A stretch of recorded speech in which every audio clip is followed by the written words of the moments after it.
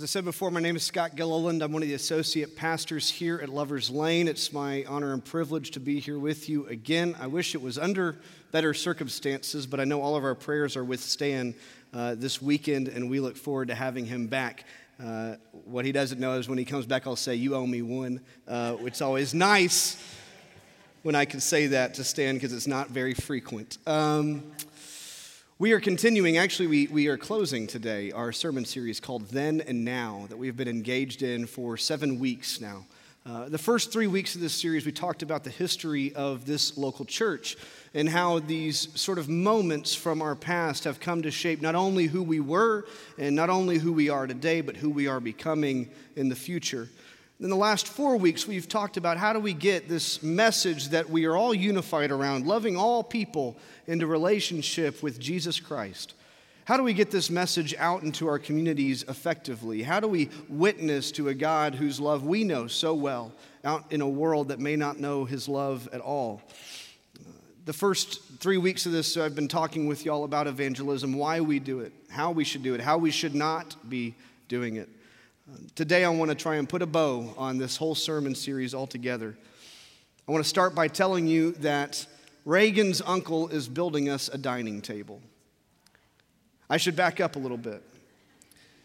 We went looking for a house about 4 or 5 months ago. We were ready to move, and so we began the wonderful chore of house hunting, the great trial that marriages get put through from time to time. Yes? Any married couples? Amen? It's not fun. It's not fun. I knew when we were looking for a house that one thing we absolutely had to have was a dining room.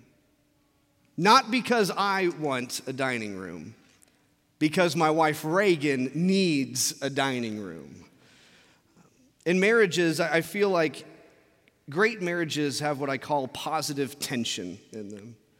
Married couples, you might be nodding along to, you might know what I'm talking about. Positive tension, what I mean by that is great relationships, great marriages that I see, the couples are aligned in really, core, deep, fundamental ways, but then they're also very different in powerful ways, sometimes hilarious ways, yes? Positive tension, it keeps things interesting. For instance, you might not know this about me, but I am an introvert. I know I stand up here and I can talk to hundreds of people and I have conversations all day, every day, but guys, it wears me out. I go home and I'm tired. And Reagan goes home and she's excited and she's ready to talk to me finally. I'm thinking, are you crazy? How could you still want to talk? All of this part of our relationship, Reagan's the extroverted extrovert. I mean, she goes to a party and she's trying to figure out how to be there as late as she can. And I go to a party and I'm looking for the exit, right? I'm trying to get out as soon as I can. For me, I don't understand the purpose of a dining table, really. I'd be just as happy eating my dinner in front of the TV, watching the news. Conversation doesn't have to be a part of food, it's not the important thing for me. But that's not true for Reagan. For Reagan, everything in life is made richer and fuller and greater through conversation and through people. And so when we're looking for a house, I'm keeping in mind that our old house didn't have a dining room, and that was soul-crushing for my wife. I mean, she wanted to have people over constantly, and we couldn't cram enough people into our little kitchen with our little table there, and it was just terrible for her because she couldn't invite the 27 people she wanted to. So we were looking for a house with a good dining room. And we got one, kind of. We don't have a dining table. And some would say the dining table is the important part of the dining room. Without a dining table, it just becomes room, right? So her uncle is making us a dining table. We went up to Kansas City recently to visit with her family. Her uncle was there. And he was showing us the progress that he's been making. He is an excellent amateur woodworker. I mean, truly phenomenal. He could sell his stuff for a living, but he just does it for fun. And it was incredible to see the detail that was going into this table, the decisions he was making, the things that he was really poring over, because it was made clear to me that he understood what I did was that we're going to have this table forever, hopefully. This is a table we could hand down to our kids. And I was thinking about this table, and what was astonishing to me was not how beautiful it was, or not even thinking about how great it would look in the dining room, but I began to think about all the people who would gather around this table during the course of my life. And it was really kind of an impressive thought, and I thought, well, I'm so glad that he is the one making this for us. That's so special. And dining tables are important. A lot of life happens around the dining table. And that's true today, and it was true in the Bible as well. In Jesus' ministry, some of the most important things we are witness to happen around a dining table. Lives are changed around a dining table. One of those lives that is changed is the life of a man named Zacchaeus. His story comes to us only in the Gospel of Luke. And I'm sure many of us have heard the Zacchaeus story probably many times. If you've been a member at Lover's Lane for a while, you know, even if you went back, any Tom Shipp members in the room today, Tom Shipp loved to preach about Zacchaeus. So it's a story we come back to again and again. You probably know that he was a tax collector, a chief tax collector, which meant that he was really good at taking money from his fellow countrymen.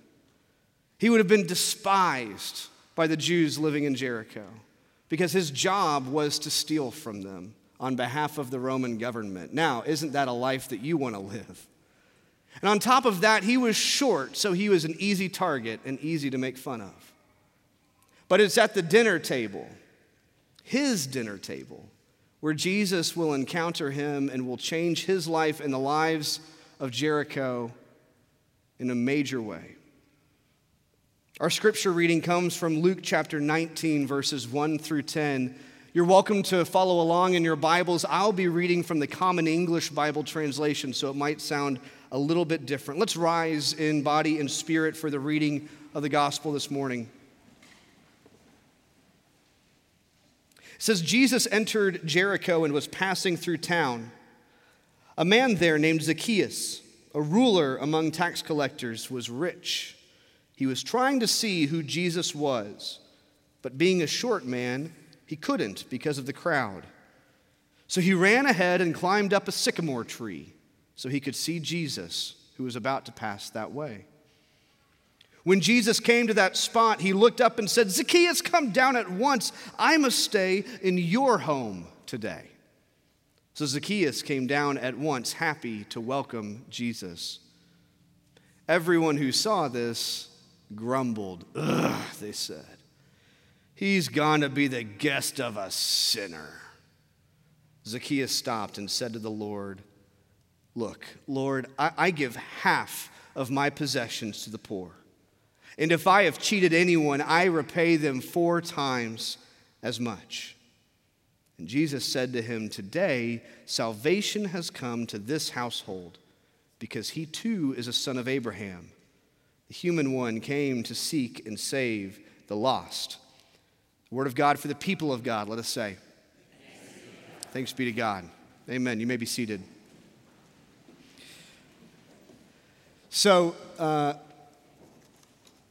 this past weekend, as Donna reminded us, was Stan's daughter's wedding, the wedding of Emily and JB. And it was like the wedding, especially for our staff. We were so excited to be there. It was a special moment for me.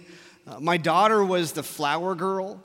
She was one of 2 flower girls, but she was the flower girl. She's 18 months old, and she had this beautiful dress, and she made it all the way down the aisle in Ship Chapel without crying, without stumbling. It was amazing. She was the best flower girl ever, and I'll rent her out to you for a Saturday for $150. It was special, too, because my wife, Reagan, was offering a scripture reading in the ceremony, which I wish I could have seen, but my daughter, after walking down the aisle, did not understand why she could not throw her bouncy ball in the sanctuary, and she grew very upset with me, and we had to go outside and watch Tarzan on my phone.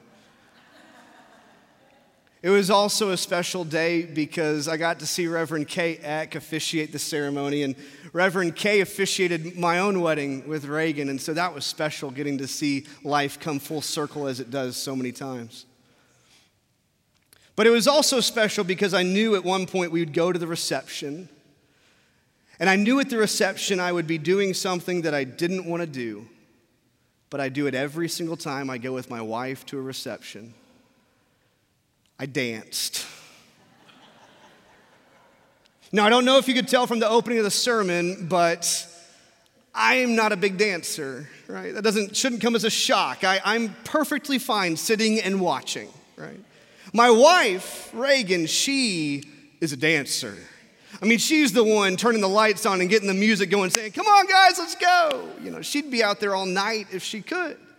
She took dance lessons all the way growing up. She's taken them as an adult. She loves to dance. So I know when I go to a wedding reception, I am not getting out of it. I am going to have to get up and dance at some point. And let's be clear, you might not have guessed this either. I'm not a good dancer. I have 3 moves and they're all terrible. Most of them I learned from my dad. One of them is this one right here. Anybody else? Dad's in the crowd. Hey, Dad. This is his favorite one. I'm a goober. I am so bad at dancing. In fact, when I get out there and dance with Reagan, invariably I have fun and I let loose and I do my goofy dance moves and I know I look like a fool. And I'm just praying that no one is taking video. Right? But I do it because I love her. And I do have fun when she drags me out there, even though I know that I look like a fool. Now, I'm willing to guess that most of us don't like looking like a fool, do we? Most of us don't want to look like a fool on an everyday basis, but I'm also willing to bet that you would look like a fool for someone you love, kind of like dancing like a clown at a wedding reception. You'd be willing to look like a fool for someone you love. Zacchaeus' story, it reminds me, it says that he runs over to the sycamore tree. Right? We have to remember that guys back then, they wore these long robes and cloaks, and so he'd hike up his legs and he'd be running. It's a goofy symbol, right? Oh my gosh, I gotta go see Jesus. And then he gets to the tree, and what does he do next? He climbs it. Church, do I need to explain how the point of view shifts when a man in a robe climbs a tree? It's a little silly, but that's the point. Zacchaeus looks like a fool, and he's going to be made a mockery of by the community down below. But he doesn't care. He's ready to look like a fool because he is so in love with this Savior, this prophet, this Messiah, this man that he doesn't even know yet. And it makes me stop and it makes me wonder in my own life as I witness to my faith, not only inside these walls, but outside these walls. Am I willing to look like a fool for the sake of Jesus? Tom Shipp put it this way: the church ought to be up a tree and out on a limb. I think what he's saying is the church ought to be ready to look foolish for the sake of the gospel and for the sake of Jesus.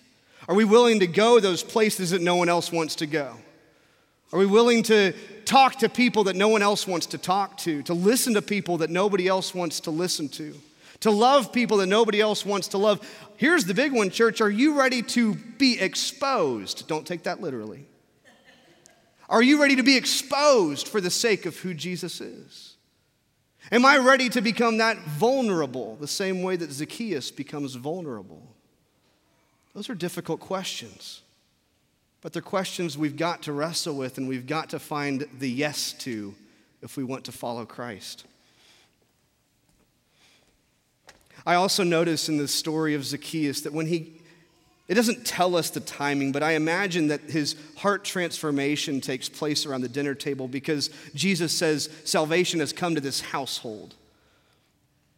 I notice that when Zacchaeus comes to faith in Christ, he does something unique, in my opinion. A lot of times when people in the Gospels come to faith in Jesus, they have this proclamation of, Jesus, you are the Lord, you are the Messiah, you are the Savior, I know that's you.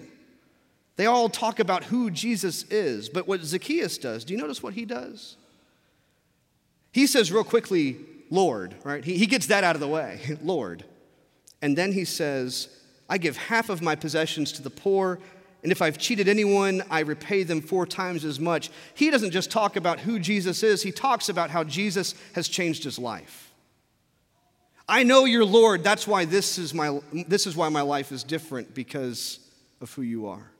This is the tangible expression of how your love and your power has changed me. Now that is a testimony. The tangible expression of how it's changed him. The way this comes about in Zacchaeus is he gives away his wealth that he's amassed over a lifetime. I mean, his purse was full and his purse strings were tight. And now he's drawn them wide open and he's showering them over the people of Jericho. What we're witnessing in the story of Zacchaeus is a story of reconciliation. And the power that Christ brings into our lives is a power of reconciliation. So that we can self-empty ourselves, so that we can offer up ourselves, so that those in our community who maybe we've hurt, maybe we've wronged, maybe we've benefited while they have not, how can we pour ourselves out so that they can be blessed by the power of Christ in our lives? Reconciliation sounds like fun, but it's difficult work. It's hard work. It requires humility. It requires self-giving and self-sacrifice. In addition to the letter that he wrote for us this morning, Stan has a statement that he'd like me to read. I think he's really missing the pulpit. But on the subject of reconciliation, Stan wanted to address our church, given the events in Charlottesville and the conversations that have taken place since. And I think it's important for a church of our size and the different venues that we worship in to be united and hear our senior pastor's thoughts on these matters. If you do too, say amen. So I'd like to read his words for you now. Like Donna said, brevity is not his strength, but I'm thankful for his witness. He says, this letter is a pastoral response to the white supremacist gatherings and domestic terror attack in Charlottesville, as well as the increasingly heated conversation around racism and Confederate memorials. First, I want to say that we must know and be thankful that we, through our mission and uplifting of our brand, loving all, have a message we have been given by the Holy Spirit to proclaim and live out.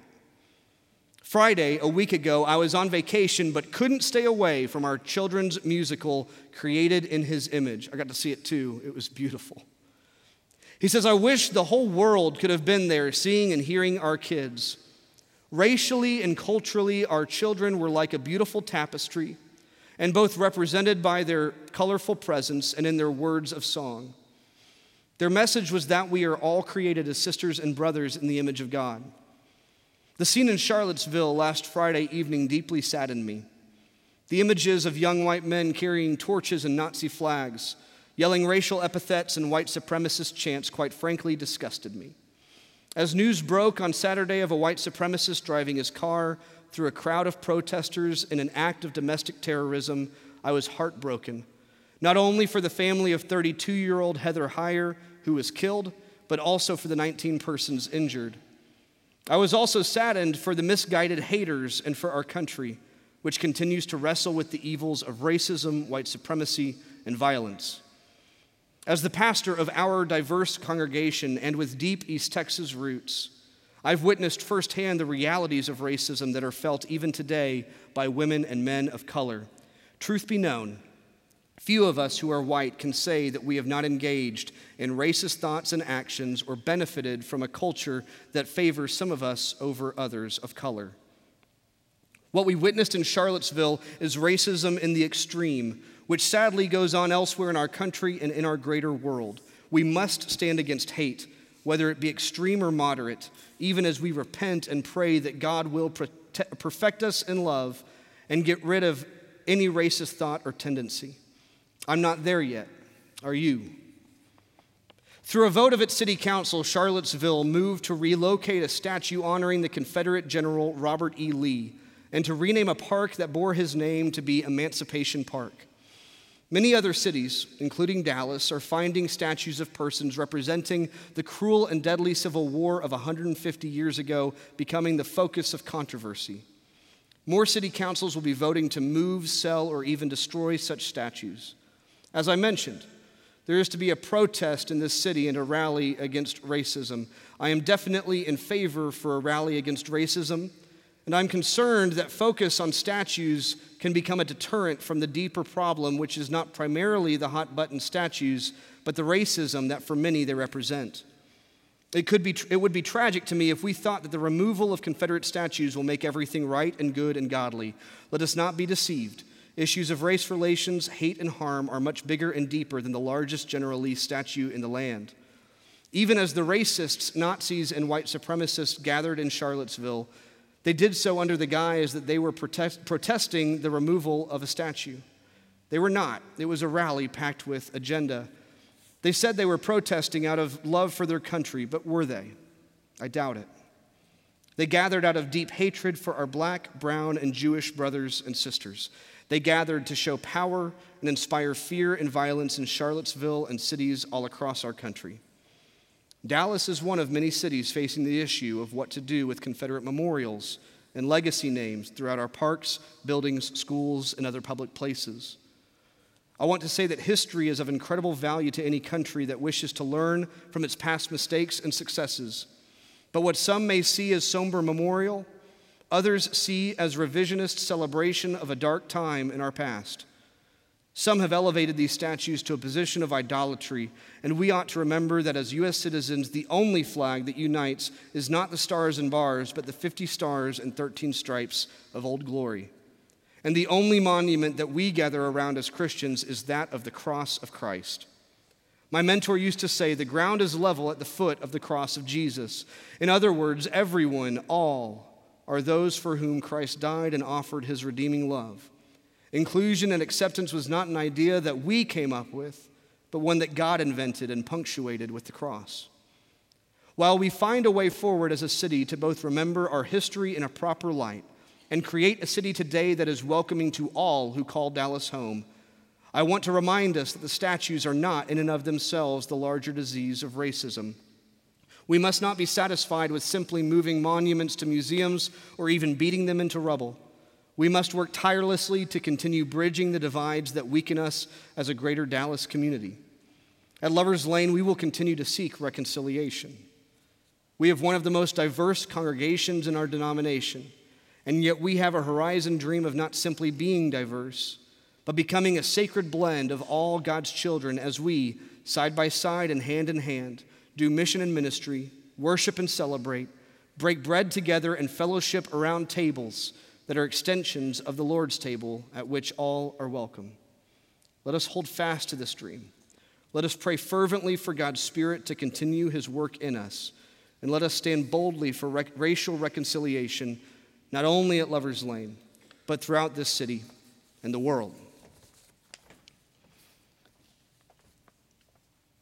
Those words are challenging for us this morning, but they're important for us. We'll be engaged in conversations as a city, as a community, around what to do with our history and the visibility of it, and how to honor and protect not only what has happened in the past, but who we call fellow citizens today as well. What I hear Stan saying for me personally is that regardless the outcome of this citywide debate, whether the outcome is something that we hope for and dream for or something that we don't, the reality is we have a lot of work to do in healing the wounds of racism in our country that, if last week was an indication, have become reopened as they do time and time again. And I'm reminded in the story of Zacchaeus that I cannot ask for the power of Christ in my life and run from reconciliation. It simply is not possible. I cannot pray to Jesus and ask him to come into my life and to heal my wounds if I'm not willing to heal the wounds of people around me. The power of Jesus Christ always comes with a power seeking reconciliation. Let that be our work here at Lover's Lane. The last thing that I notice in the story of Zacchaeus is the city of Jericho. They grumble, it says. You can almost hear it right now. Ugh. Let's hear it as a sanctuary. Let's become Jericho for a second. You're watching Zacchaeus go to the table of Jesus. What do you say? Ugh. That's good. I think you guys are hangry. I can hear them groaning.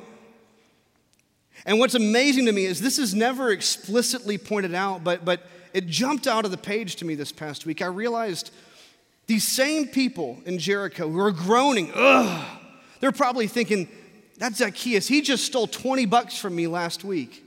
How in the world is Jesus inviting him to dinner. Actually, Jesus invites himself over for dinner. Only Jesus can do that. How can he do that? What they don't realize is this same dinner, this same salvation that occurs around a dinner table is going to lead to Zacchaeus ripping open his purse strings and showering the city in the wealth that he's acquired. The same people who are grumbling are about to receive a blessing from this man that they hate so much. It makes me think about all the times that I've groaned watching God invite someone to the table that if I'm being honest, I wish they weren't there.